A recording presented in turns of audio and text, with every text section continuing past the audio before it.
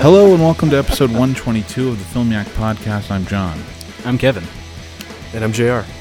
This week we're talking my pick, Time to Kill, from 1989, directed by Giuliano Montaldo and starring Nick Cage in an relatively early role. I guess he was kind of a known entity, right? I mean, he had done a couple of big things by then, by 89. Yeah. Also stars...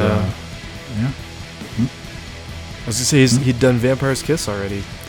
Right. And Peggy Sue got married. Right. And Fast Times at Ridgemont High. He's in the background of one of those scenes. Oh yeah. This also has a ton of Italian actors in it. So I don't know how the letterbox roulette's going to work this week. We'll talk about that later. Yeah. What's happening? Man, those Oscars. Am I right?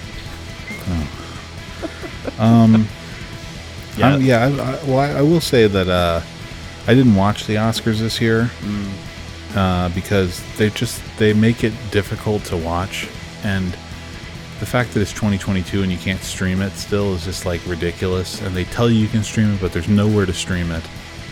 You have to have like a cable subscription to stream it. It's ridiculous, and I think I'm 100% done with it at this point. Like, the fact that they gave Coda Best Picture and the whole Will Smith thing, like, which is so, like, I'm tired of hearing about it, but like, I don't know. I'm kind of with like Jim Carrey on this one, how he called everybody cowards for giving him a standing ovation. Like, I sort of agree with that. Like, it's just a gross situation, and the Oscars are gross, and I don't know. I'm not feeling it anymore. To be fair, not everyone gave him a standing ovation. A bunch of people were straight up not clapping. That is true. I did. It wasn't unanimous. Yeah, I agree. But yeah. So that was weird. It's just I don't know. The Coda thing, which I brought up last episode, is like people are saying the people were correct. That's like. It's not Green Book. It's not. There have been way worse recent winners, and you just got to remember that, like, shit like Parasite winning, or Moonlight, which I don't love, but is still a really like off-brand winner for them.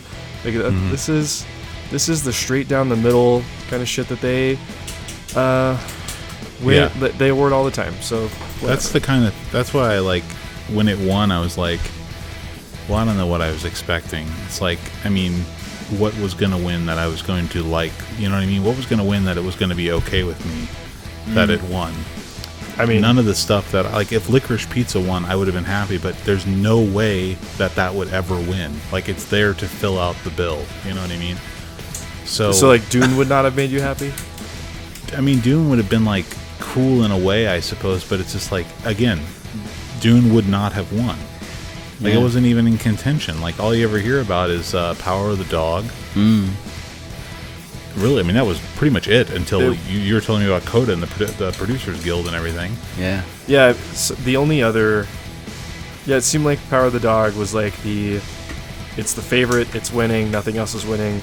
There was like Belfast had a moment, and, good for Belfast turning its moment into a screenplay win.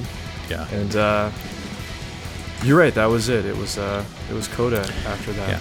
It's just gross. And I would have also been fine with Belfast winning, but it's like the more I think about it, it's like it doesn't even matter. It's just like it's completely irrelevant what wins. Like, it doesn't even hold the same kind of weight that it seemed to hold when we were younger.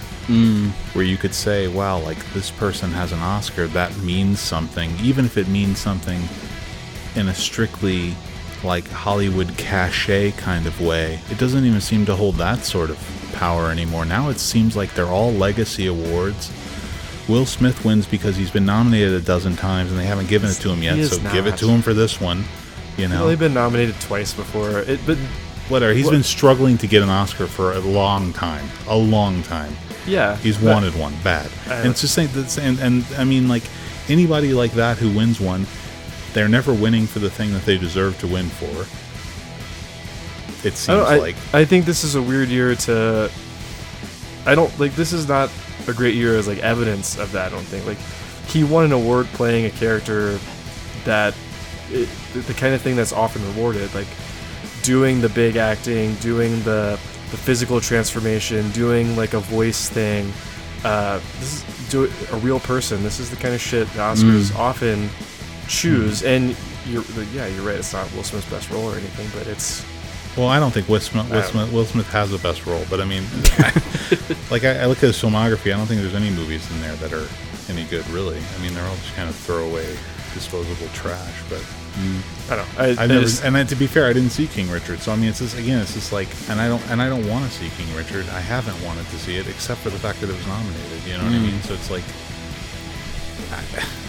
that's the curse of the Oscars. It forces you to watch shit that you know is going to be bad. I guess just to be in the conversation.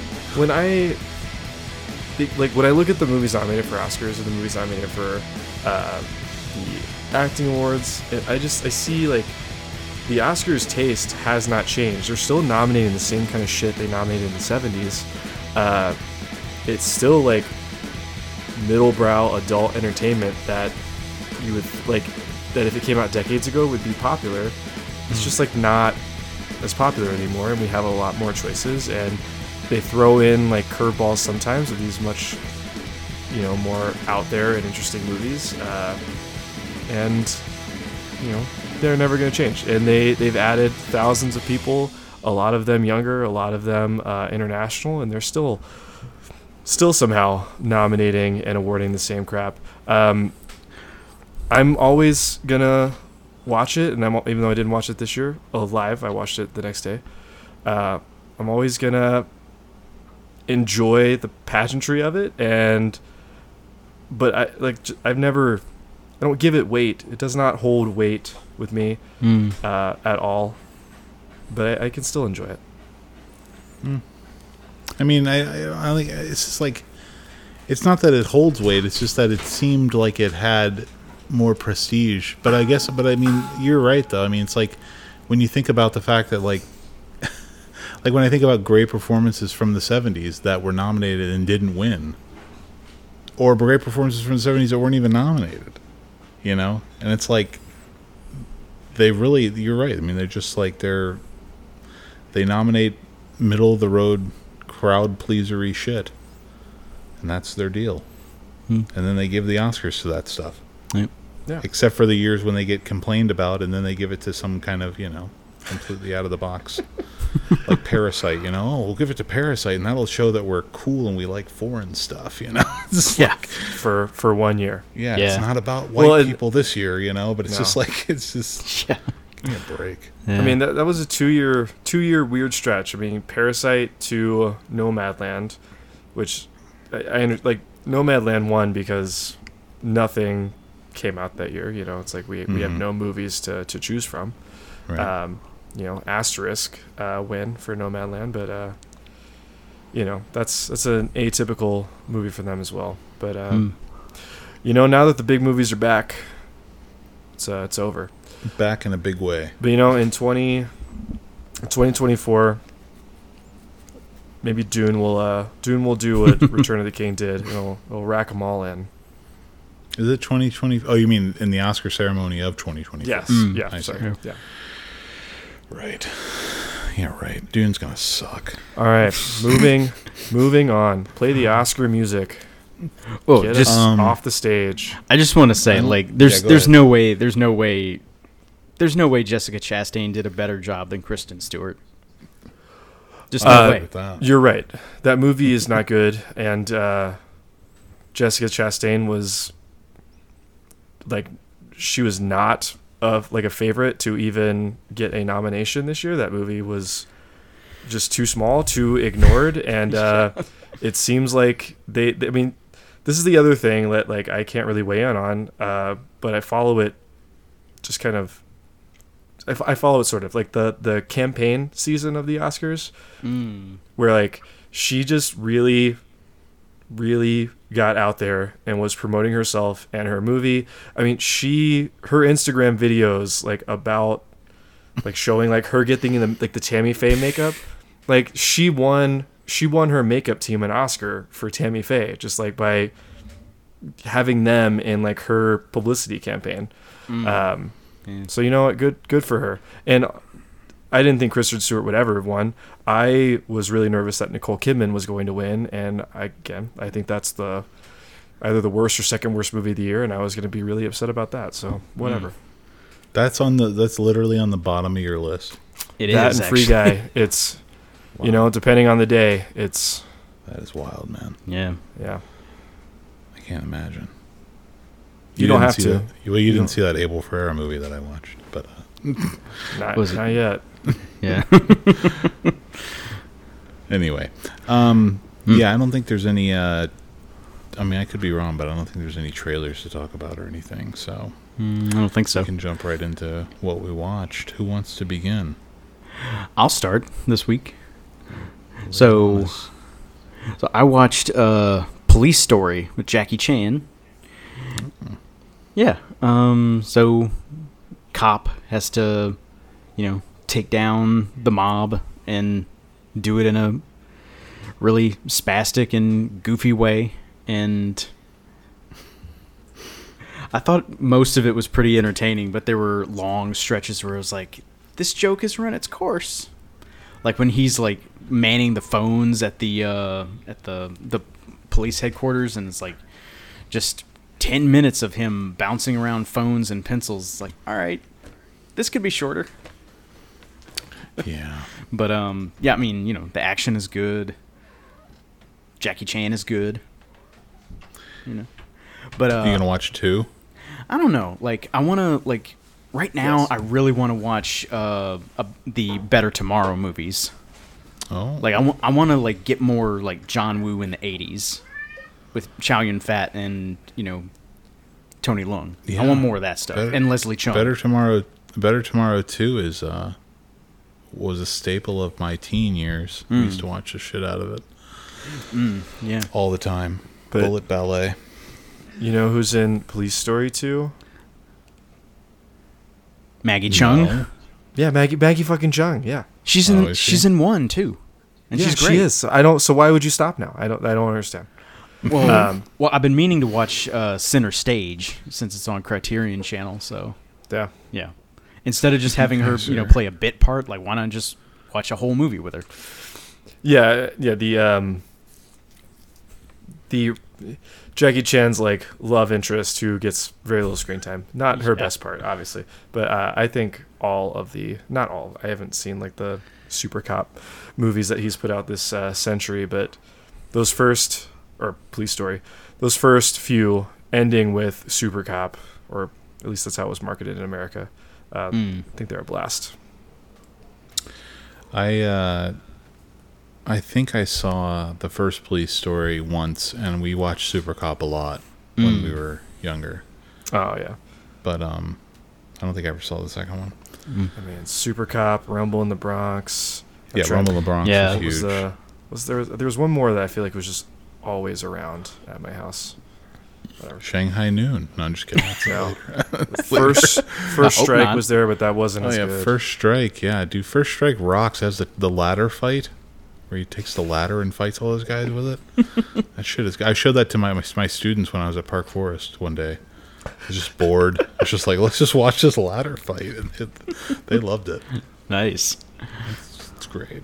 It's just great. Yeah. All right. Well, I'll continue. Let's see.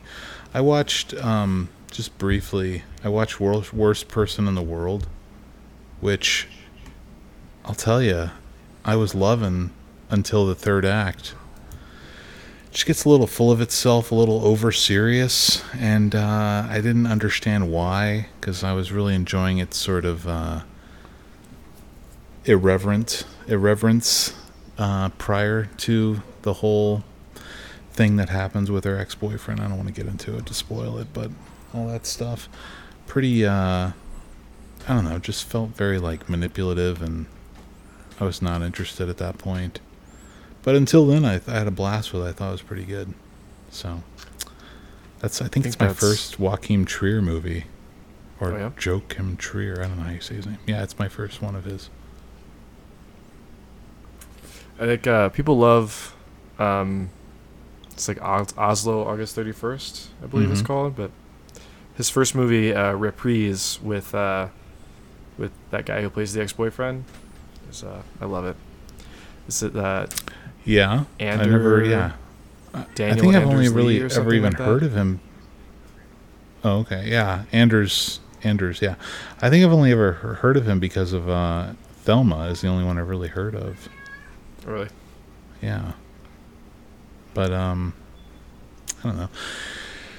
Like I say, it wasn't a bad movie, Worst Person in the World. It was it just lost me at the end, that's all. Yeah, I think I agree. It did just seem like it was a movie that was like having a lot of fun. Yeah. Like some of like the soundtrack moments and the running to the cafe with like the stop time thing, like that's the kind of shit that like I would have fallen in love with at 16, but I thought still worked for me at this age. You know, it worked for my cynical, hateful ass. There was a killer, speaking of the needle drops, there was a killer Todd Rundgren song that they dropped right in the middle of this, Healing, which is amazing. And I was really happy to hear it. So that was early in the film. I was very excited. Nice. But, what are you going to do? Anyway. Jared's being overrun by animals now. So. Yeah. Just Herding this cats. Fucking cat. This fucking cat. I'm just kidding. I love her, but fucking cat. All right. I'll go with a downer. I watched Mass, which is written and directed by Fran Kranz, who is the stoner from Cabin in the Woods. And if he's done like anything else, then I'm not really aware of it. I don't see him. I'm sure he's been in like other. The stoner actor from Cabin in the Woods? Like he's the stoner character.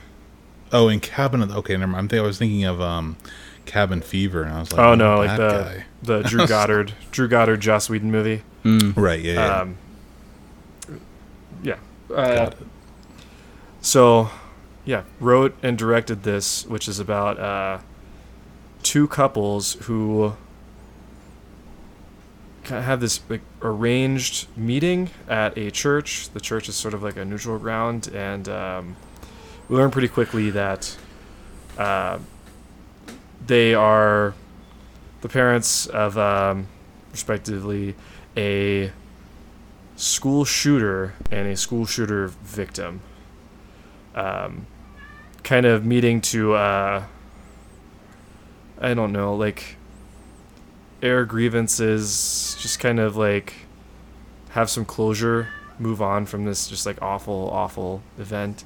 And stars Ann Dowd, Jason Isaacs, Martha Plimpton, and this Reed Birney, who I don't think I know, but Ann Dowd and Martha Plimpton are especially awesome. This is like it really like walks up to a line of being like overly written and dramatic and very much like a play, but then also like having just like really raw, sincere, emotional moments that it just doesn't get like too like screamy or shouty the way that I was afraid it would.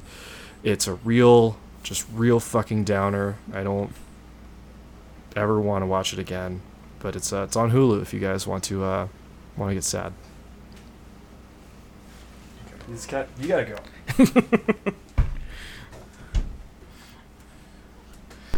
Kevin, are you gonna get sad with that one?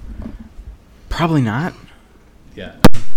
Oh shit! Sorry, I'm gonna skip it myself. I don't know. This guy is. He's a talent to watch, guys. We're gonna be paying attention to this stoner from Cabin in the Woods pretty soon. Okay. I mean, If you say so. Yeah, I mean, there's some smart directing choices in here. I mean, I honestly like. If this guy made another movie and it was good, I would not be surprised at all. cool. Yeah, no, I buy it. I would. I'm not saying I would never watch this movie. I've heard things about it, and I like Jason Isaacs a lot, but I don't know. Just seemed like a sort of VOD trash release. But if you're telling me different, then hey. I'm telling you different. All right. I don't think Jason Isaacs ages. Like, Yeah, at all. he looks the exact same as he did in the year 2000 when he was in Black Hawk Down. Yeah. This guy Which is is insane. He turns 60 next year. Oh, really? He's Wow. only 60? Yeah, that's crazy that he was like 40 Yeah, in the guess Patriot, so. or not even 40 in what Right, no. like late 30s in the Patriot. Yeah. Wild. That's weird, man. Yeah, he just has an older look. Like he looks like he looks like he's 50 back then. Yeah. It's cool, man. And he does not look 60. You know, Takes good care of himself. He's in good shape. Yeah, for sure. he's buff as fuck as the father of a shooting victim. He needed to work out for that role. He didn't really get in shape. He's got 0% body fat because he needs to be the father of a shooting victim. Yeah, honestly, I regretted that joke mid-joke. I feel icky having said it. Let's move on. Okay. All right, Kevin. All right. So, continuing my Soderbergh rabbit hole, I watched Side Effects. So, Rooney Mara plays this woman who is like having some difficult times because her husband is just getting out of prison. Husband played by Channing Tatum, and like he was in for like insider trading.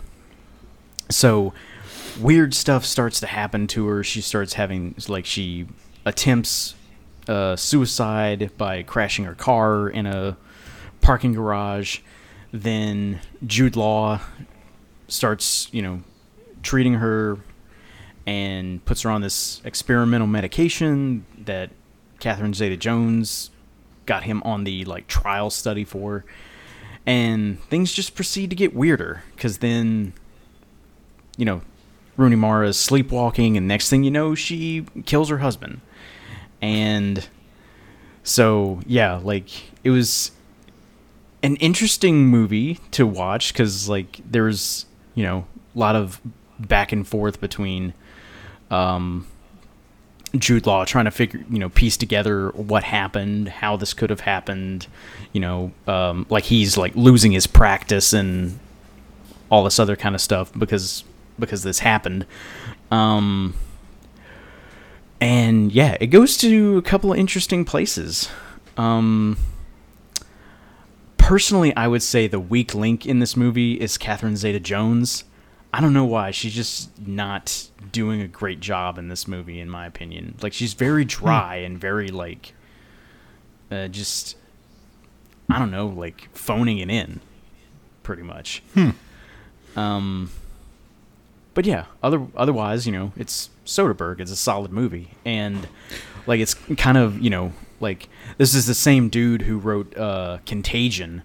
Because, I was thinking about, there are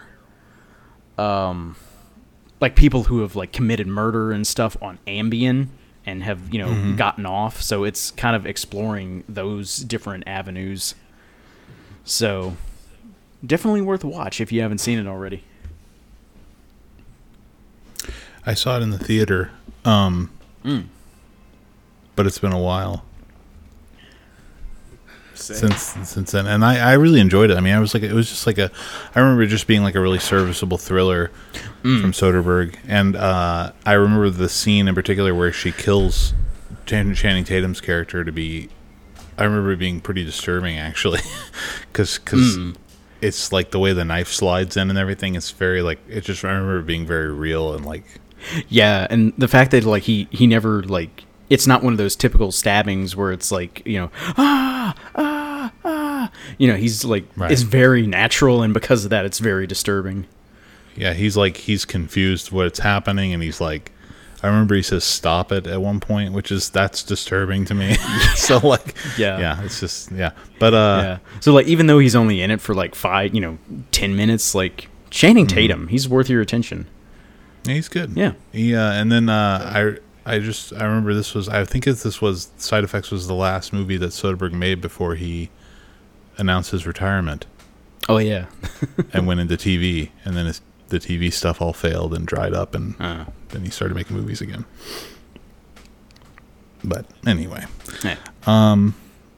I watched Mad God, which is a movie that's been being made by Phil Tippett for the last 30 years or so. Stop motion animation movie. Phil Tippett's the guy who did all the stop motion stuff for the Star Wars movies, among other things. And he made this movie in segments about an assassin who descends into like hell essentially and is trying to blow up this underworld with a suitcase bomb. And he runs into all sorts of just really demonic, weird, disturbing, disgusting, very just sort of gory, nasty imagery. And it's not my kind of thing, to be honest. Like, I'm watching it, and it's just what it is it just feels very hollow. Like the whole, like, I don't know what the meaning is behind anything. I don't know if there is any meaning behind anything. It felt very much like something. It felt immature, I guess, story-wise. Now, the actual, like, animation itself is incredibly impressive, and it's like the smoothest stop-motion animation I've ever seen. Like, it's not jittery at all. It's incredible looking. It's beautiful, actually, but then there's also, like, live-action elements that he incorporates at certain points, which really don't work. And Alex Cox, director of Repo Man and Walker, is in this movie as a like weird, creepy. He's like the guy who sends the assassins into the underworld, but he's just, I don't know. His stuff doesn't work either. I'm not into it, and it was nice to see him on screen and everything, but I wish he'd direct a movie, to be honest, not be in a movie. But yeah, I mean, I'm not saying I wouldn't, recommend this to, animation heads. Honestly, I feel like Kevin would like it. Kevin, you would like this. How'd you watch it? This was garbage, Kevin. You'll like it. I would rather not say how I watched it, Kevin. Oh, I understand. You saw it at a friend's house. I got it. Yeah. I'll get my friend to email it to you. Awesome. But yeah, anyway, I don't know. It sounds like It sounds like the stop motion version of Spine of Night right now. It really it has a lot of similarities with that. Or it's not that it's similar in any specific way, but it's definitely like the tone is, I would say, sort of, and then maybe the sensibilities are similar as far as the writing goes. And I mean, there's no dialogue in it. Oh, it's all like essentially silent. I mean, there's sound effects and stuff, but there's no people don't talk to each other in it. Oh, okay. It's just a lot of like grunting and weird, there's like this really gory surgery scene like midway through it. It reminded me so much of Begotten, the Elias Oh yeah, fuck is that guy's name? Kotias. No, not Kotias. What? Shadow of the Vampire, that guy. Yeah, Shadow of the Vampire guy. The Begotten scene where like God is disemboweling himself at the beginning of that movie. It reminded me of that because it was just over long and like it wouldn't cut away from this guy. They're just ripping stuff out of this guy, and it's just blood everywhere. And it's, I don't know. Hey, I'm sold. I definitely don't need to watch this. Yeah. Anything that can be referenced to Begotten, you're out. Huh? Yeah, for sure. Anyway, that's Mad God for you. All right, well let's go the opposite end. In my insane quest to watch every feature nominated for an Oscar, I finally got to Cyrano, which is a adaptation. It's a movie adaptation of a musical adaptation, like musical off-Broadway adaptation of Cyrano de Bergerac. This one has Peter Dinklage as Cyrano, so his inferiority complex comes from his size, dwarfism, and not from a large schnoz, like in the original. And after, 15 minutes, I thought I might be watching just like an all-time garbage movie. I was like, Joe Wright, what have you done? This is a disaster. I've got what appears to be like a sword fight rap battle happening that I was not happy with. But after this kind of extended opening, and once you get a feel for its, comedic sensibilities, I thought it got much better. The songs got much better, and Peter Dinklage and Ben Mendelsohn especially get much better. And the Cyrano de Bergerac story to me is just like stupid. This guy with an inferiority complex who is like brilliant and perfect in every way except that he has like a physical thing that he's unhappy with, like writes poems for some other guy that's in love with the girl that he's in love with, and that shit's all so dumb. And so this movie kind of having fun with that totally works for me, and it all culminates in some just absolutely stunningly beautiful scenes set and filmed in the Italian Alps. And this music was written by The National, which is a band I like, and I didn't know that until halfway through the movie when I paused it and was like, why the fuck is this ripping off The National? It didn't. It just was written by them. Yeah. I know this is a movie you guys will never watch, and you shouldn't watch it. You'll hate it because you guys hate things that are fun. So You know me. you hate Joe Wright. You guys can't I don't stand hate Pride Joe and Wright. Prejudice. I can't say I've seen Yeah. one of his movies. You can't I stand like, Hannah. I like Hannah. You can't and I stand like- Anna Karenina. I like Anna Karenina. I like both of those. I just talked about Anna Karenina a minute ago with Nicole. So yeah, I like both of those movies. I don't like something else that he did.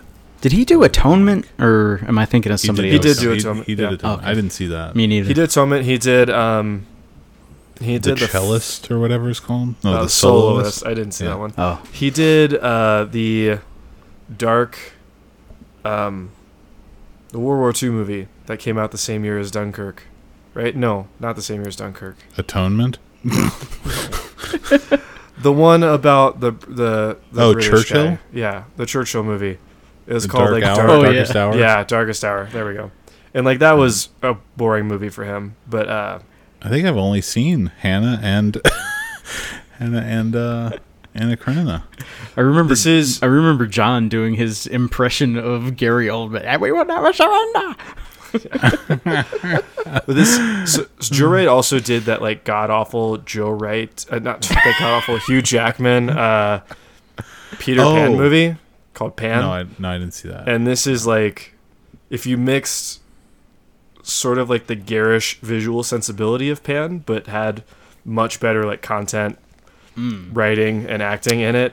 That's kind of the vibe here. I'll be honest. When I first saw the trailer for this movie that we're talking about, Cyrano, I'm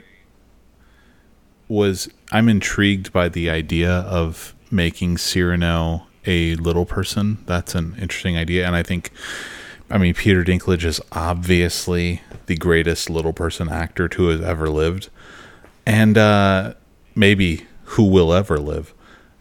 But when it turned into a musical near the end of the trailer, like I was like, I'm out. Like I can't do it. I can't watch a musical because it's just, I don't know. I guess I was afraid it was going to become. Is it operatic? No, it is not. And the music is also, for the most part, not Good. It's not like breaking reality a lot Yeah. of the time. I can think of one scene where it probably is, but part of the whole deal is like,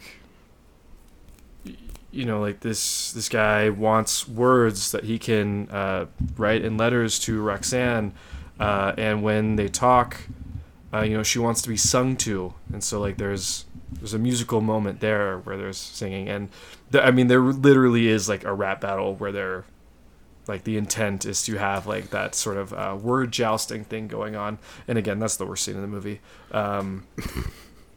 So yeah, you probably would not like it because you don't know. I know I don't know, but it's like when you have the musical really has to work for you to be okay with the musical part of it. but honestly, it's like it's a crapshoot because I never know what's going to work and what's not. Like going into West Side Story, I wasn't, you know what I mean? I wasn't assuming I was going to enjoy it, and it just, it worked for me. I really enjoyed it. I actually thought I was expecting to hate Cyrano. I really didn't want to watch it. I was annoyed that it got nominated for an Oscar for Best Costume because I was like, fuck you. Why do I have to watch this? And then I liked it a lot. That's always good. It's always good to be surprised. Yeah. Kevin? I just gotta trust my man Joe. Fucking love Joe. Yeah. The better of the Wright brothers. At the moment. Yeah. Okay. So I finally got around to my homework from last year. So I finally watched Where's My Friend's House. I'm going to call it Where's My Friend's House because it makes more sense. That's fine. Yeah. So yeah, like I said in my Letterboxd review, like I don't remember ever being more invested in the outcome of a chase scene. Cuz like when that dude like takes some paper from his notebook, I'm just going to take one page. It'll be at the end. Your teacher won't even notice. He's like, this dude's about to kick him out for like no reason. Like, what are you talking? But then he's like, oh, wait a minute. Is this my friend's father? Wait a minute. And he's like chasing him down as he's, going up and down hills on this donkey. It's like, no, like you're really rooting for this kid. Like he's, trying his best. Yeah, so I enjoyed that movie a lot.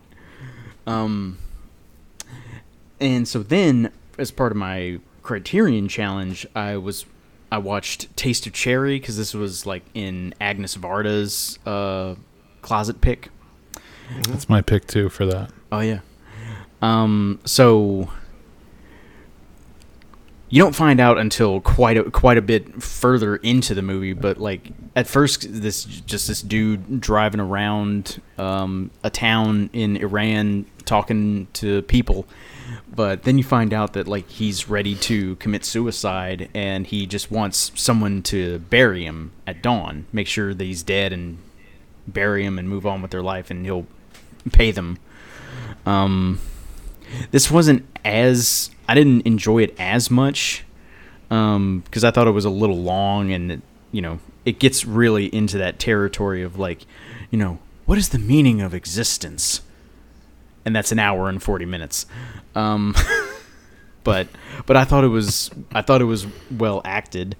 And then like the final scene, John, you haven't seen it yet, right?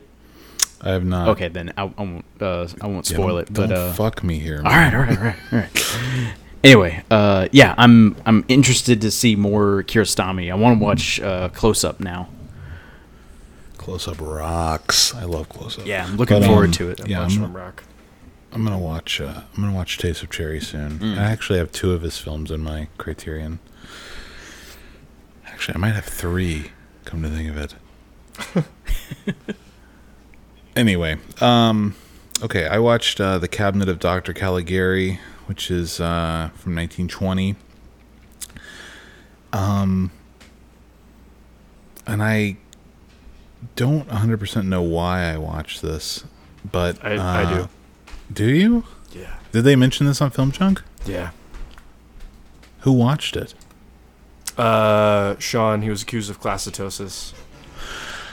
Okay, that makes sense. Yeah, he does have classitosis pretty bad. But anyway, yeah, they said there was I remember now they said there was a 4K coming out. Anyways, I watched this on Canopy though, and I thought it was on Criterion, to be honest. I was really sure. I would have bet money this was on Criterion Collection, but it's not. It's a Kino through and through.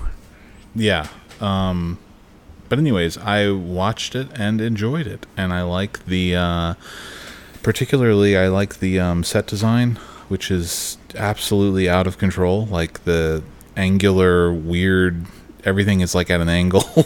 It's clearly all just like plywood, like on a soundstage. But I don't know, there's something about it's just very like dreamlike and interesting. infinitely interesting to look at. And I enjoyed all the performances, and I like the sort of twist on the whole Caligari thing at the end with the mental hospital and all that stuff. And yeah, I don't know. I just really, really like it. Held my attention, and it was very, very well made. So I'm glad I saw it. It seems like one that you just, it's one of those classics you have to see. So now I've seen it. And I can forget all about it. I never have to think about it again. No, I'm just kidding. I might watch it again in the future. I mean, that's why I don't remember it. You don't? Yeah, no, knocked this off the list when I was like 20. So. Oh, right. You gave it a 4.5. It was I actually had to watch this for some class at LSU. Yeah. Not even to film school. Huh. Yikes. Cool. I need to watch it again. Like, I remember being very interested in it, but like, yeah, I just need to watch it again. You're on like the low end of my friends who I follow who have seen this. Like, I have a couple of people who gave it 2.5. You gave it a 3. There's a 3.5 here, but most people gave it like a 4 and 4.5, 5. Right. Who's 2.5ing this shit? What's going on? Like, why is that a thing? I don't. It's this. No one knows this because you. It's yeah. You can't remember. After a week, it's out of your head. And there are lots of iris shots in this movie. Like I feel like every single shot ends with an iris, which it gets a little out of control. But I mean, I don't mind it. It's great. In fact, forget about it. Forget I said anything. It's a wonderful movie. Yeah. Actually, it led me to the iris shot Wikipedia page where they actually talk about, why filmmakers use it and the history of it and stuff. So it's pretty interesting. Nice. Cool. I would assume that this is on that Wikipedia page. I don't think it was. Holy shit! All right, never mind. I think it was. I did. Well, honestly, though, it's been a while since. I looked at it like right after I watched it. But I remember the only movie I remember specifically that they name dropped was and this is going to seem weird, but New York Stories, where they said that Scorsese uses it in his short in New York Stories. Jesus Christ!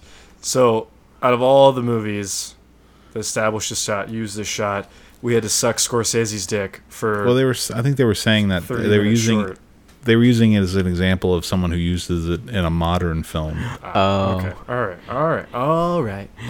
Yeah, I was gonna say like they probably would have mentioned like Birth of a Nation or something because they mentioned. Let's see. I remember seeing something like apparently like Birth of a Nation is like the first like popular examples of like close-ups and like a huge amount of modern like tech. Well, what we now know as modern movie techniques were like essentially like the first time most people saw them was Birth of a Nation.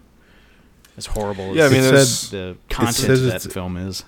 It says a late example of non-ironic irising as part of the grammar of film is found in Life Lessons, the Martin Scorsese directed segment of New York Stories. So I guess it was using it as like, there are cartoons that use it, but it wasn't specifically like it was like people who actually use it seriously. Scorsese used it like as a to express something in the film, and that's actually one of the only things that's name dropped on the page. There are no other films that are really talked about. Weird. The Truman Show is name dropped, but they don't talk about any. They just say it's used in silent films. Okay, all right. That is why I don't gamble. That's why. Glad we got to the bottom of that, though. Yeah. Really need to examine. All right. Couple quick ones here. I watched Red Rocket last night. Again, just still trying to put 2021 behind me. Thought this was a big one. Yeah. And I really liked it. I thought much of it was hilarious. Just the way that these characters interacted was great.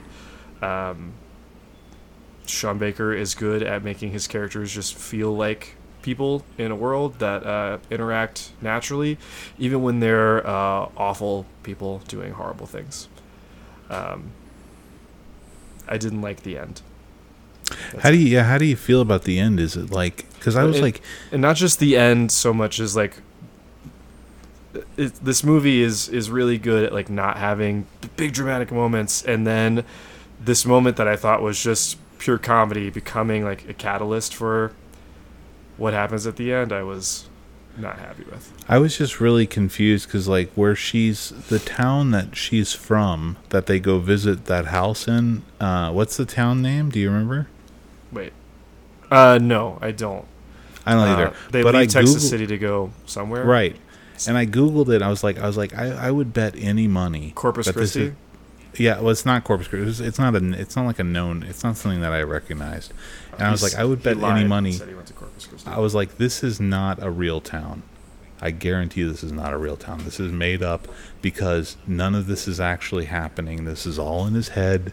And they're not going to reveal that it's in his head, and that's fine. But that's what I was taking away from. Is like he's in a fantasy world. This girl is way too into him and like perfect, and like he's not getting in trouble for anything he's doing. You know, like he's just getting away with everything. And he's going. And when he goes to this house that she lives in, it's this perfect, beautiful pink house. It's like picaresque, you know. And it's just like it was so strange to me. But then I looked it up, and the town does exist. So I don't know. I mean, I think a lot of what you are thinking could be correct, but I don't know that it's all. I don't know that it's all in his head, because he is actually gone, and there's, I guess, I don't remember any evidence that we have some sort of like unreliable narrator happening where like he was actually doing something else when he like lied to Lexi and said that he had been in Corpus Christi the night before, but. Yeah, I don't know. Again, and it's not even.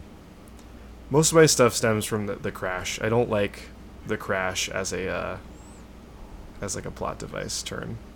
I just didn't. I mean, but that's a big part of it too, though, because that event that he's worried about for the next however long out of the movie, you know, he doesn't get punished for that event either, you know, like he does, like nothing goes wrong for him. Well, because he manipulates someone who is, I don't know, of course, lacking intelligence into he's a piece of something. shit. I mean, I agree, but like, it's just, I mean, that's what led me to that, and that like conclusion was like, okay, well, Sean Baker's trying to say something about, I don't know, it just reminded me of it's weird too, because it reminded me of a little bit of the house that Jack built in that way, where he's trying to show like he's got this serial killer. Lars von Trier has a serial killer who literally by acts of God is getting away with murder. Yeah, you know, and I guess he's trying to say something about you know the sort of carelessness of the universe or whatever. You know, there is no right and wrong, like the moral ambiguity of things, I guess. But it's just like. And I was like, I don't think Sean Baker's trying to get that into this with this movie, but there are like tones of that. There's something going on there, like thematically, that I'm not 100% getting. But I also really enjoyed Red Rocket. Yeah. It's in my top 5. So, this I think it is number 10 or number 11 where I put it. Oh, nice. So yeah, and the other one,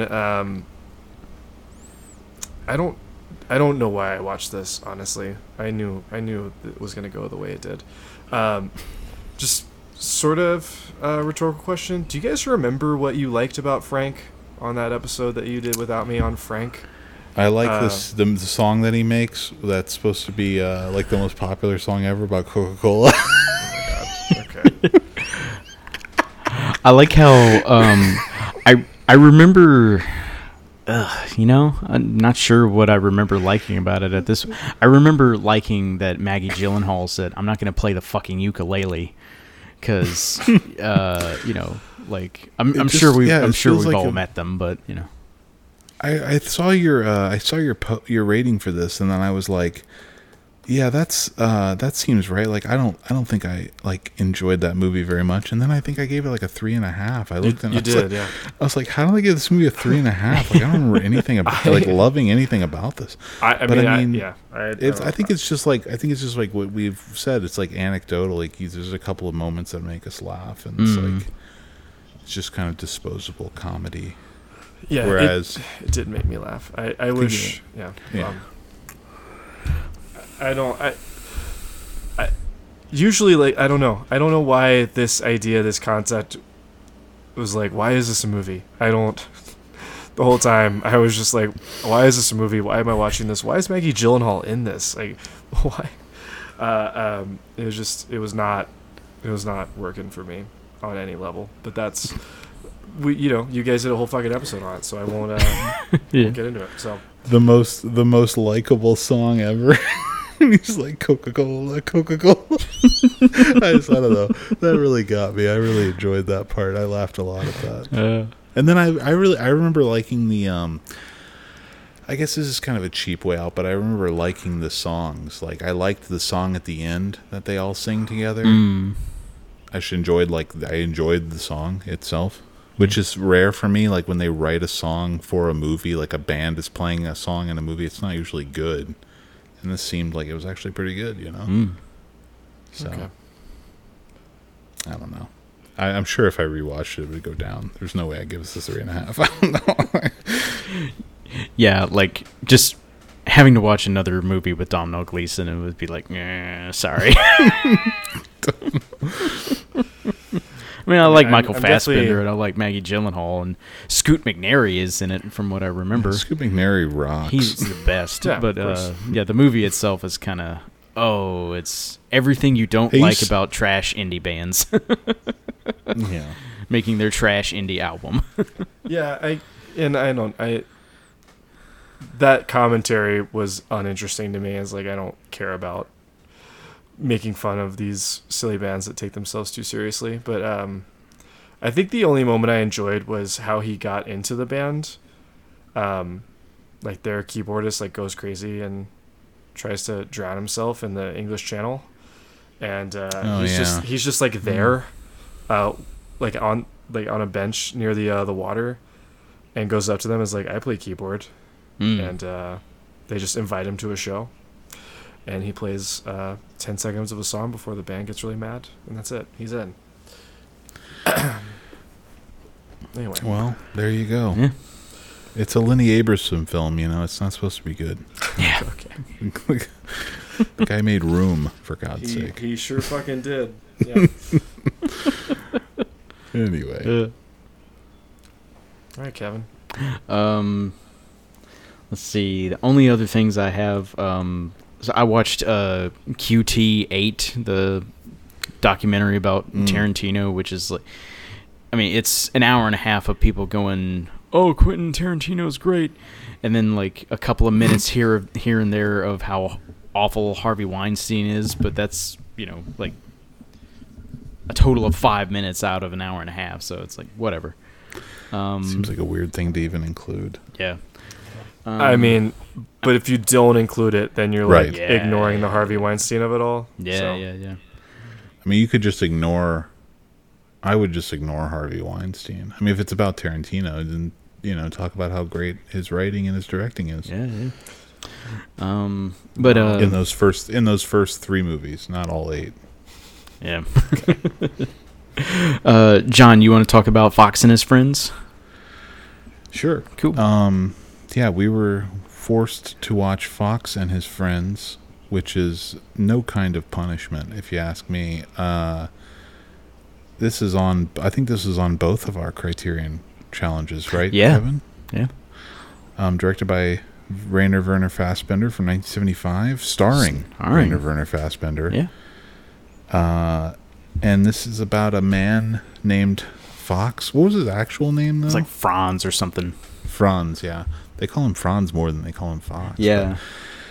But, it's about Franz, a.k.a. Fox, who is a circus performer, which is like kind of strange because it's completely like irrelevant to the plot of the film. But at the beginning, he's a circus performer, and then he just randomly wins $500,000 Deutschmarks, and suddenly he's wealthy or wealthier, and he starts to hobnob with his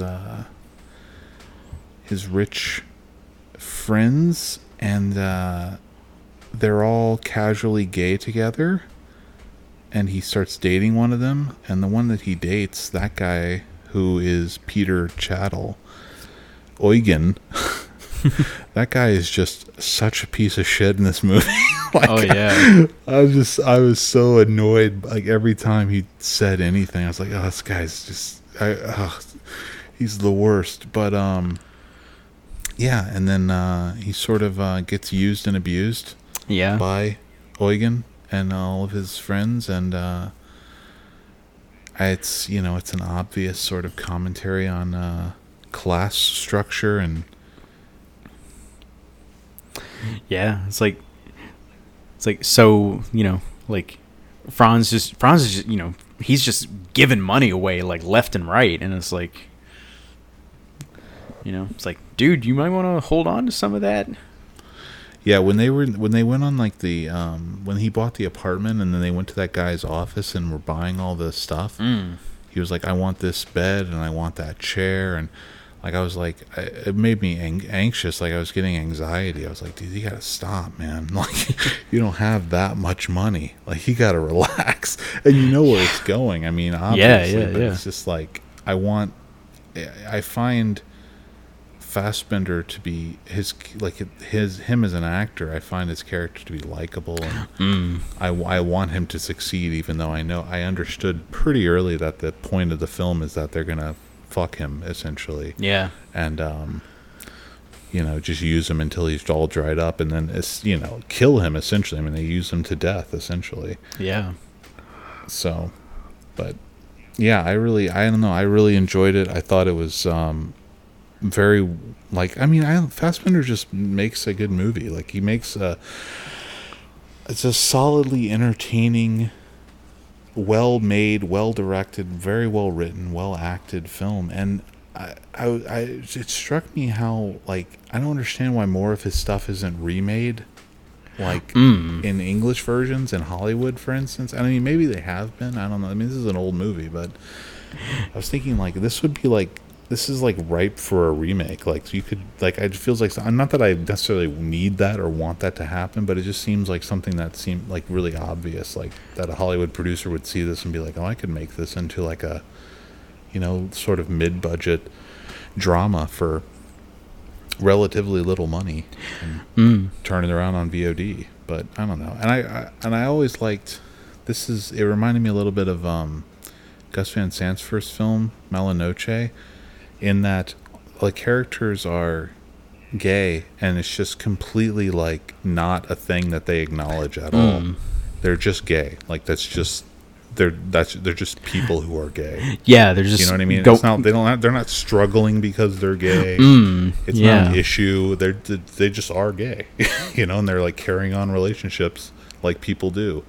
Yeah. And I appreciate that. I always like seeing stuff like that where it's just treated as something that's totally normal. You know? Yeah, like, yeah, you're right. Like, it would be, like, they should be making movies like this where, you know, like, you know, they talk so much about, like, oh, you know, let's have queer representation in cinema. It's like, well, yeah, there it is. But see, Hollywood's idea of queer representation is the same thing Yeah. as their idea of, like, racial representation. It has to be some kind of, like, story of a put upon person who's being discriminated against, you know, and it's like it has to victimize the minority in order for it to be interesting, which is why movies like Green Book, you know, win the Oscar. You know? Yeah. That's what that is, right? Yeah. It's like you wouldn't have a movie like this win the Oscar because it's nuanced and it's complex and there's more going on, and the commentary isn't about gay people. The commentary is about social structures, you know, and class structures. Yeah. So, and the fact that, like, you know, like the fact that you see gay people going through, you know, it's like if you would put like men and women in this movie, it wouldn't have been any different. You know? sure. Like the fact that It they're would've been- it would- it represented would've as people just living their lives is, you know, it's weird to I say agree, in and it would've been- 2022. That's groundbreaking. I would say that it's almost like I don't know that you could even have the film necessarily this in the same way, in like the same way that the dynamic is between Eugen and Franz.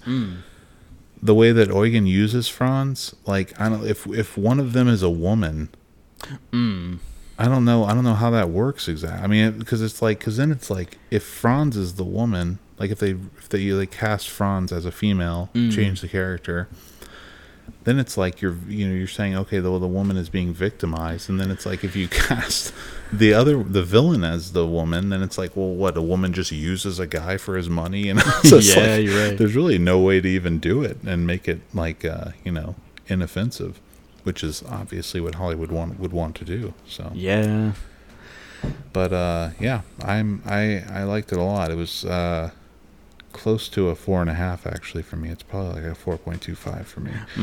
I really liked it. I also watched Whitey, which is another Fassbinder film today, because I liked this one so much. So I went on I'm going to go on a bender. I'm in the middle of the bender right now. I watched Whitey, and tomorrow I'm going to watch another. What kind of bender? A Fassbinder. There it is. There it is. Yeah. Yeah, so I watched Whitey from 1971, which is his Western.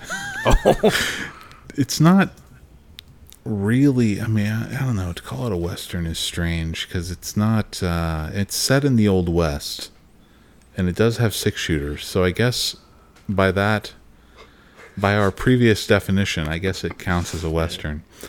But it's not about like a gunslinger or anything. It's about a slave, which they call a butler in the movie. But he's like, obviously, I mean, I guess he's not a slave because it's 1878. But anyway, he's the, they call him the N-word a lot and stuff like this. So he's obviously, not treated like an equal. And he works for this like really weird, dysfunctional family. And this movie is just so bizarre and surreal. Like way stranger than anything that I've seen him do, really, Fassbinder. Because I mean, it's like just touches like the family, like they have like the two sons of the family have makeup on the whole movie, like really really heavy pale makeup, and one of them is like it's almost green, like when he's in certain scenes, like it's really heavy and obvious. And and one of the sons is a gay guy, and then one of the sons is mentally challenged. I mean, they use the word retarded multiple times to describe him, but it's just like this totally strange. It feels like something Harmony Korine would like really, really have enjoyed and been influenced by. That's probably the best way to put it. But I didn't dislike it at all. It's just like an oddity. It's not one of, it's not high end Fassbinder, but it seems like something that's maybe important in his growth as a filmmaker. It is early, after all. It's 1971. So okay. I still want to watch World on a Wire again. Yeah, I've never seen World on a Wire. I need to see that. Yeah, like I'm pretty sure I watched like the theatrical cut, but I'd like to see the TV cut. Yeah. Is the theatrical cut much shorter? I don't remember. I'm pretty sure it is, but I think it's like the difference is like, 2.5 hours versus like, I don't know, 3.5. Right. Something like that. Yeah, it's almost 4. Yeah, it's in between 3.5 and 4 hours. Okay. The television cut. Cool. But yeah, I mean, I like seeing more science fiction where it's not, so techno science fiction, where the science is, like Solaris, even though they're on a distant planet and et cetera, it's more like the science that they're fictionalizing is more psychology and that kind of stuff than, say, computers. Yeah, it says it's split into 2 episodes, like I guess the TV version, so it's probably an easier watch too. It's probably like, they're probably like 90-minute episodes or something. But yeah, I'm just really excited to watch more. I've had these 2 Fantoma DVD box sets of his stuff for like 10 years now, and I've never looked at any of them. And Whitey was in one of those, and so I watched Whitey, and I'm gonna watch the other one from that one soon. But I just want to get some more Fassbender in my life. You know, the guy's great. Yeah. So great. All right. Well, Jerry, you have anything else?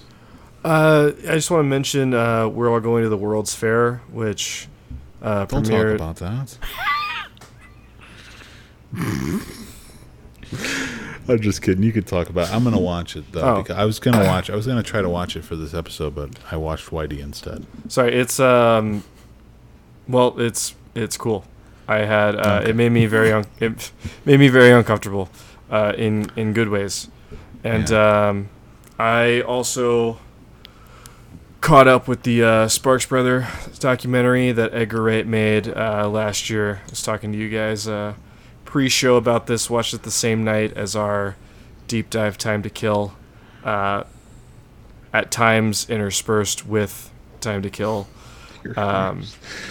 And this movie asks, how do you cover a career that spans 50-ish years and 25 studio albums? You do it as just as chronological and as a service level as possible.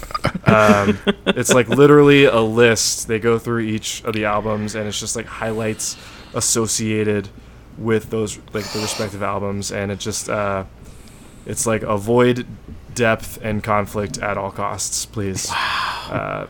This is like, I've been told like it's for fans of the band, and I didn't know this band until I knew there was a documentary and that they were doing music, and it's just like it feels gross, and it's like, I know you're a fan, but can we do something interesting in 140 minutes? Yeah, the whole it's for fans is such a bullshit cop out, because I'm a fan of bands, and I don't want to watch some saccharine fucking sanitized shit fest, portrait of a band. Like, it's like that Bowie thing I watched, that David Bowie 5 years documentary on BBC is so fucking boring.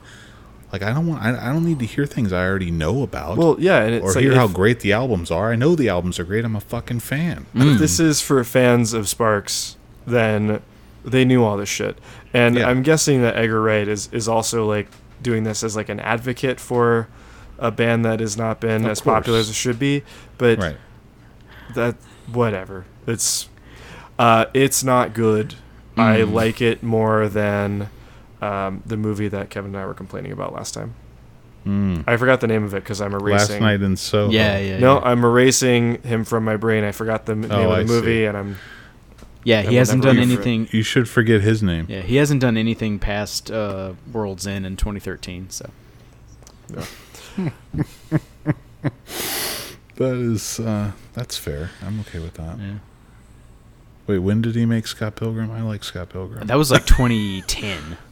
Okay, we're good. I think it was. Okay. Yeah, so. Who knows? I might hate that now. I don't even know. Who knows? I think it held up last time I watched it.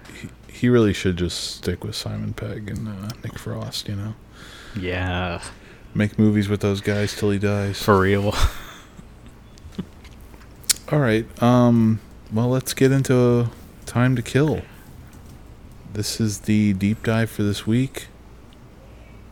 It's from 1989. It's directed by Giuliano Montaldo. And it stars Nicolas Cage and Giancarlo Giannini, among other people. I mean, Ricky Tognazzi. I don't know. It's about an Italian army soldier in Ethiopia who goes on a walk and does some things. I don't know. It's not a walk in the clouds. We know that. He's he has a toothache, and he's in a lot of pain. So he's like trying to find a doctor, but he's also really just like trying to leave and get home. And this does feel very much like You Punished Us for watching a Walk in the Clouds. I don't know what my rating is yet. I don't know if I hate it as much as you hated A Walk in the Clouds or anything, but I did find this to be very hard to watch. And you said that as you like gave it to us, you were like, I hear it's a tough one, and it was. This was tough for me. I hope that you guys feel differently, so we can chat it out. I didn't find it difficult to watch at all, but sorry. I mean, it wasn't difficult to get through, but I wouldn't say it was compelling either, for the most part. Yeah, like, I'm sure John didn't, it wasn't his design to be like, oh, like this is, Walk in the, the negative version of Walk in the Clouds.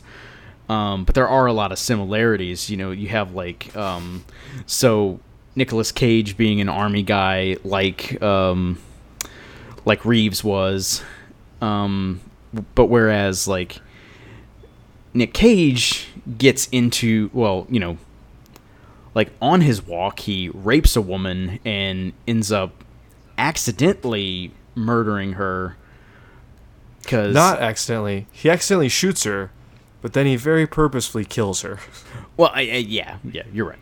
And like, so he's, spending the rest of the movie trying to get away from the thing that he has done, whereas like, Keanu was, innocently getting into it, and then like, oh no, I gotta get back to my other life, but then it was like, no, I actually, to my chocolates. Yeah. But and yeah, like also like at the end, the use of the stock footage and making it look like, footage in the movie. Yeah, that was weird. That was eerie when that happened. I was yeah, like, that's like it was, really weird how they do that same exact thing in Walk in the Clouds. Yeah. So, okay, guys, Giancarlo, better or worse in Walk in the Clouds? Because I think it's about the same. I think he's much. I thought he's much better in this, actually. I don't know. I think he's definitely still got the overacting thing. Yeah, in I mean, my he's opinion, over the top, but I think it works with his character more in this. I think the character makes more sense in this. Like this guy who's like kind of gone mad from his situation, just like being at war, being part of a system or campaign that makes no sense. That's how I read that sort of madness, at least. I don't know. I thought his scenes, like the movie, came to life in a way that like had energy that just wasn't there before. And like Nicolas Cage does some Nicolas Cage stuff sometimes where he'll get kind of yelly, and that's not. Guys, I don't mean to say that like I'm in a sorry, bad way. JR, give me 1 second. All right, we're gonna have to stop. Just pause real quick, okay? So you don't have to pause the recording or anything. Just give me 1 second. Did I die or did John die? He's No. Oh, John froze died. for a little while there. Am I here? Which John is dead? JL. Okay. I think he's got to go do something. Okay. Yeah, because I'm just seeing a frozen shot of his arm. Yeah. I wonder if he is doing something or if he's fixing something because his shit got all fucked. I don't know. Eh. All right. Review canceled.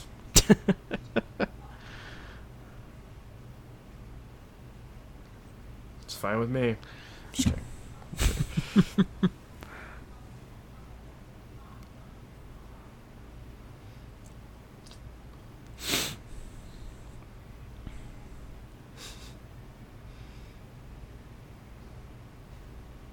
Oh, his arm's not there anymore. I mean, his whole camera setup has moved. Yeah. Well, I think he was just using the webcam on his computer this time.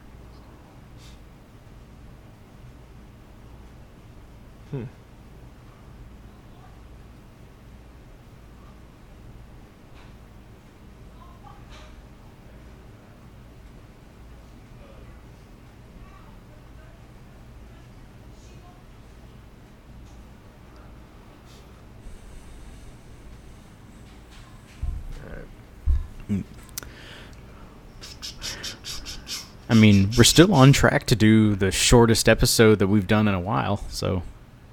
Yeah, which is great for our night. Well, it would have been great for our night. Yeah. But we'll still go 2 hours. Sure. Maybe not. Yeah.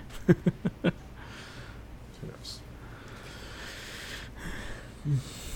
Anything is possible. Yes. We could talk about this movie for an hour and a half. We could talk about this movie for the same length as the movie. Do you ever listen to podcasts about? Do you ever listen to other movie or like TV show oriented podcasts? The closest that I get is I watch Angry Video Game Nerd. He had a podcast for a while, but he hasn't done any episodes of that in a long time. But typically I'll watch his stuff. But yeah, other than that, not a whole lot. There are. Oh no. It's okay. Here, you can sit right there. I'm gonna sit in mommy's spot. Here. Oh. Okay. Lay down. Oh wow. Film Junk shirt. Is that fucking or is that Reed on your shirt? Hang on. What is happening? Oh, there we go. Hey, you guys hear me? Yeah. I hear you, yes. Okay. Sorry about that. All right. My Is she kid's being okay? a nightmare. No, she's just being a butt. She was not going to sleep and driving her mother insane. So, Yeah. And now she's going to be nice and good. And fall So asleep it's gonna right be there, all hopefully. Okay. We'll see. All right. Sorry, JR. Continue. I apologize.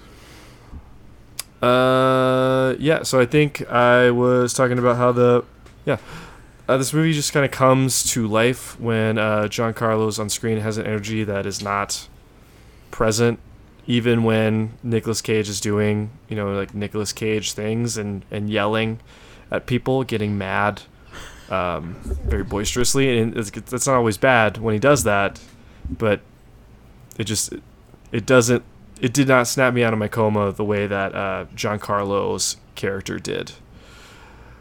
That's it. I'm out of comments for the movie. That's not true. I gotta watch. I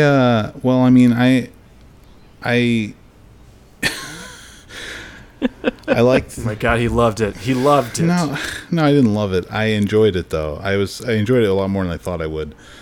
I will say that nitpick wise, when he gets his tooth pulled, his scream was hilarious, and I laughed a lot. Like when he's just like, yeah, it cuts to the next scene with him screaming. That was very, very funny, and I'm sure it wasn't meant to be. But and I don't like the flashback storytelling device normally. Like how it starts, it's good, and he has a toothache. He wants to go to the fort.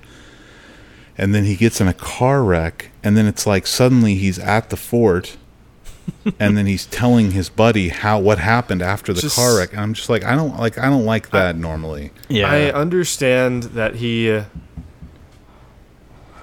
I didn't like it. It initially didn't make sense to me, but he's got to.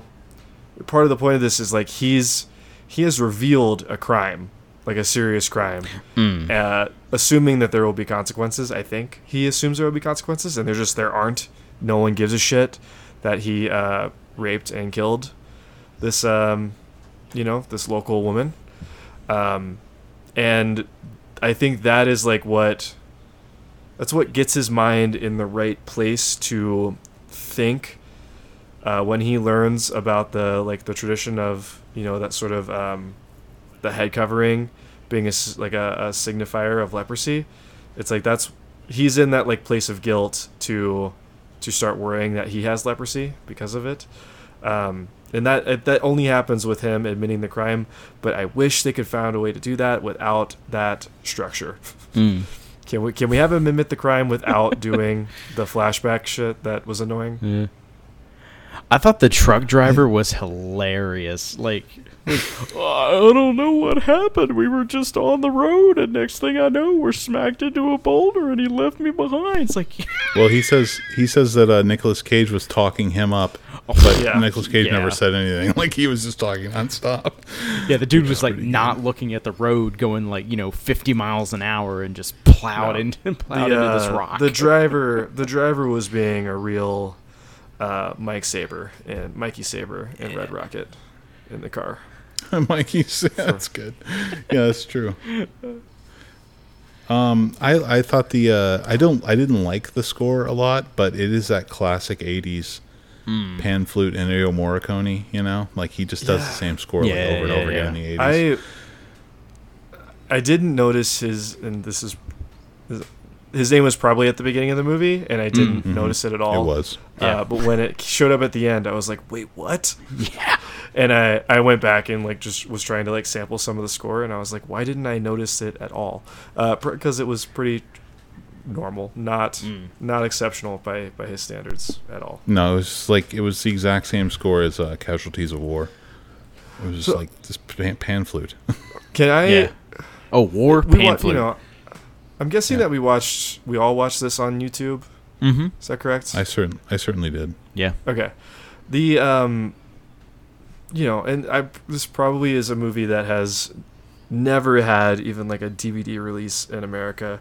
And it's, we're watching shitty quality. But damn, did it just like feel like one of those movies that only exists very late at night on some obscure like cable channel.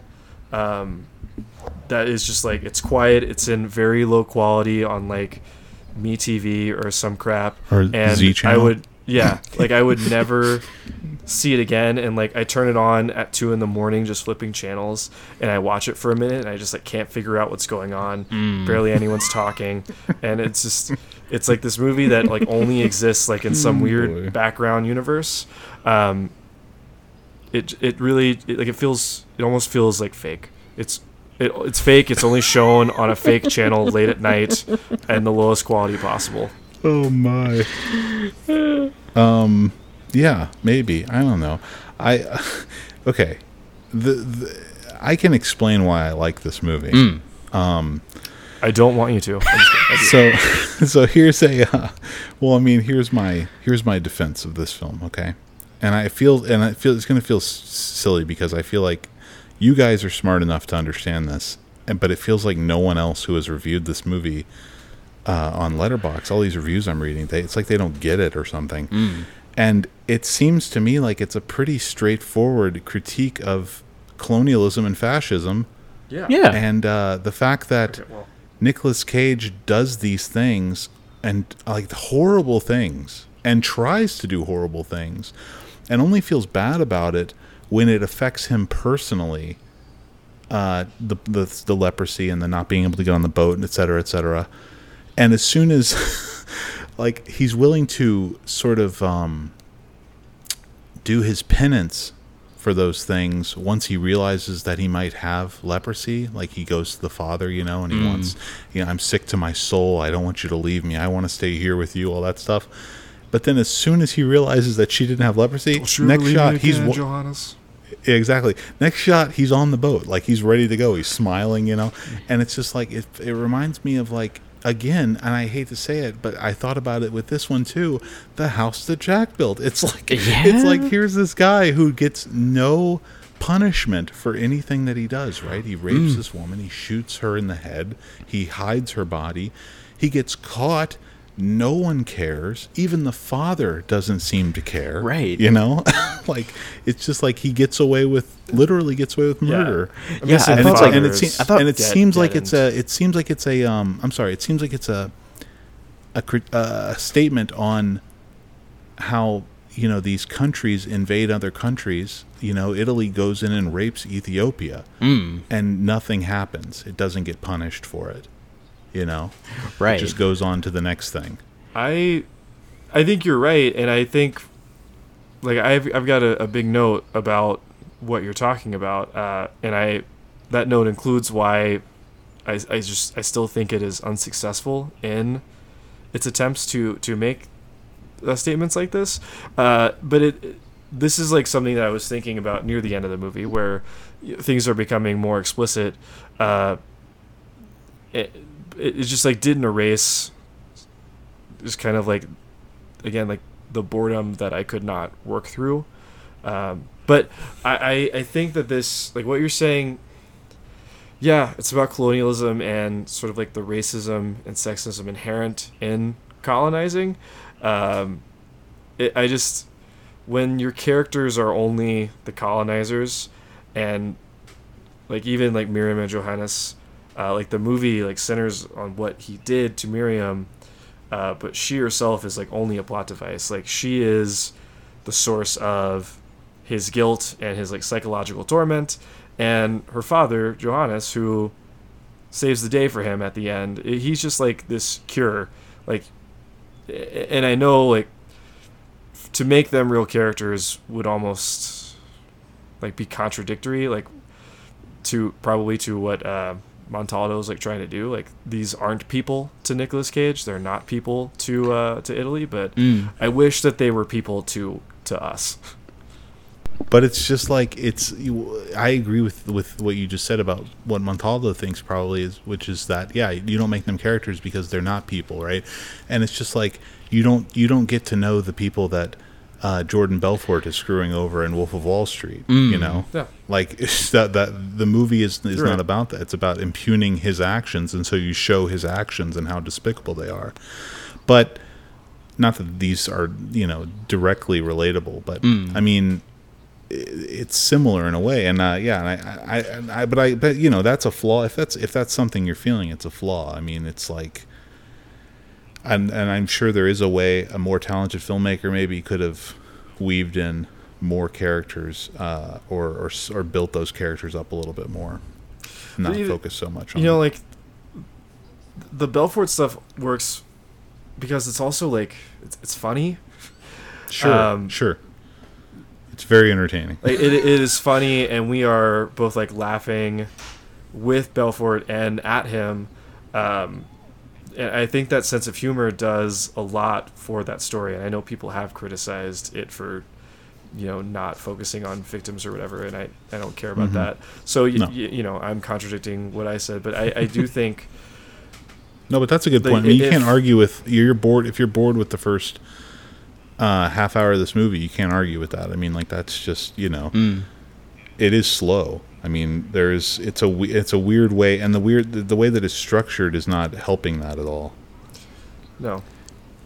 But. Yeah, like I was more interested in like it seemed like Nicolas Cage like the stakes for him seemed less like personal, but it was more like, how did I mess this up for our troops?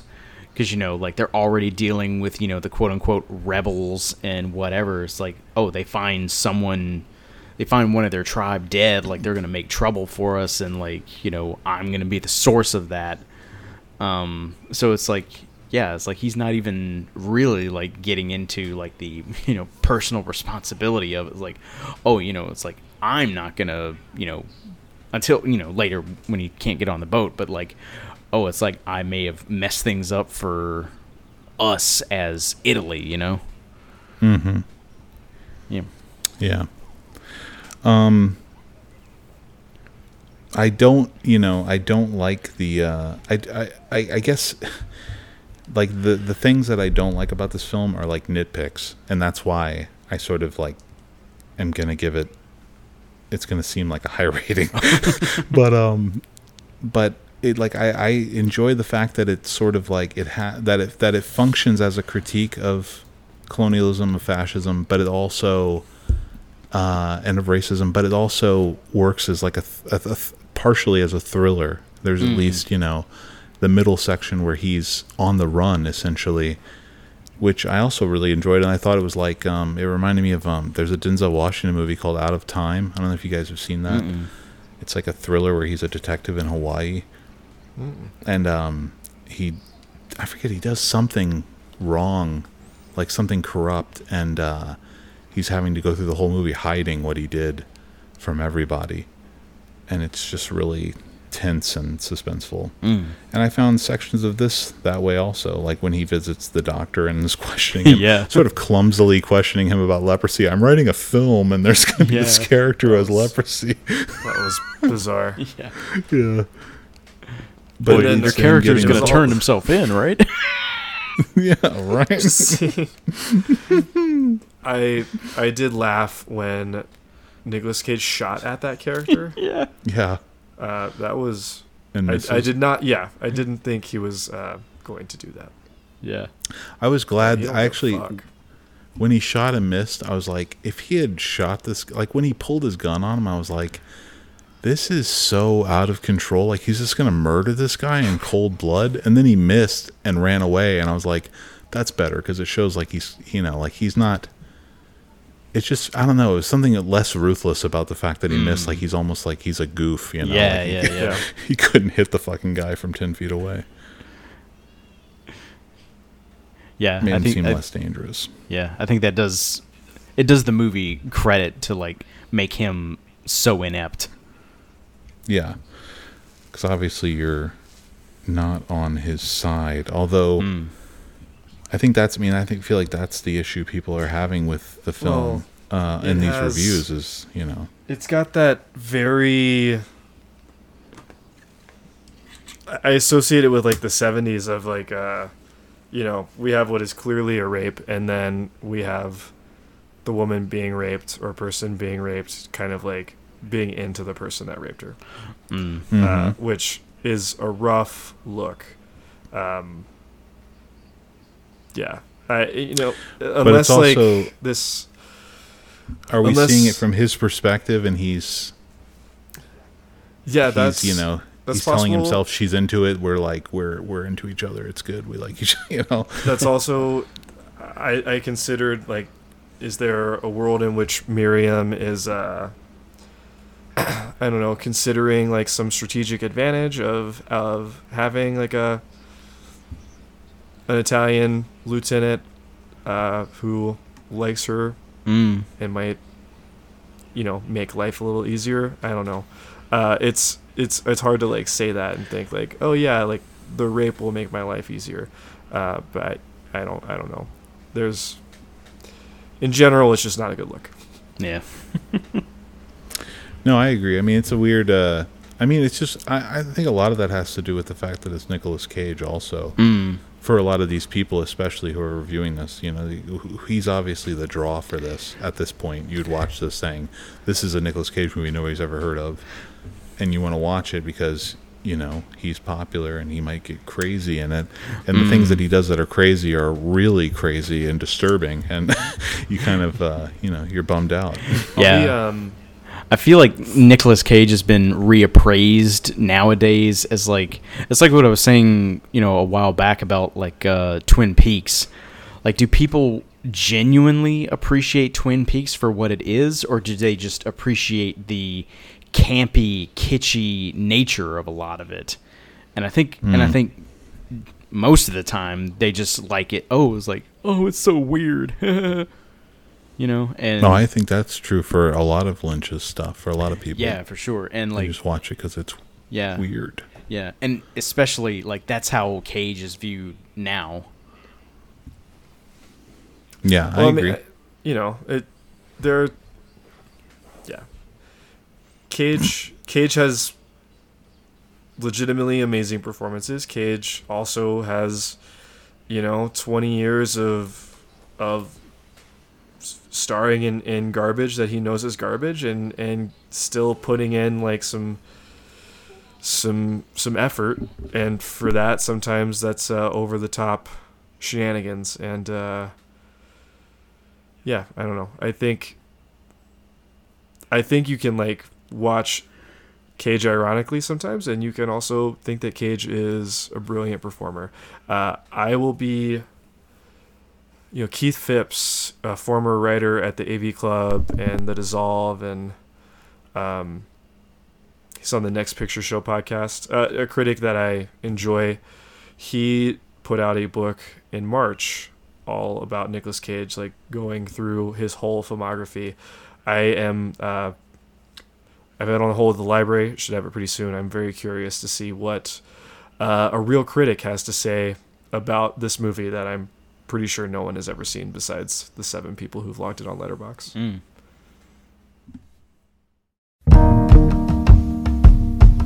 Hi. So at this point, we completely lost control of the ship here.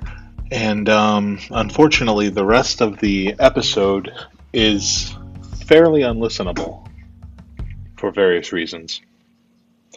So our Letterboxd roulette pick, which Kevin and I, this is John by the way, Kevin and I will be watching Finis Terrae, which is a Swedish silent film, I want to say. It's been a while, guys. We recorded this almost a week ago now. Finis Terrae. There it is. By Gene Epstein from 1929. So this is what Kevin and I will be watching. And then JR's pick was the Stanley Donen classic, It's Always Fair Weather. Directed by Stanley Donen and Gene Kelly. He wanted to do a musical. He gave this a 4.5 back in 8 years ago, 2013. So for next time, if you're keeping up, we're watching Finis Terrae and It's Always Fair Weather from 1955. Thanks so much for listening. Visit our website at filmiacpodcast.com. Listen and subscribe. Download us on Apple Podcasts, Spotify, etc. Visit our Instagram at Filmiac Podcast. Thanks for listening. Bye-bye. Put your face in the world. Gonna look for my glory, yeah. Back real soon, real soon. I'm gonna look for my glory, yeah. Be back real soon, real soon. I'm gonna look for my glory, yeah. I'll be back real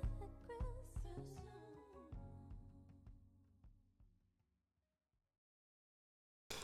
Is John frozen again, or is he just really mad? I can't see him. Oh, he's probably both. He is frozen again.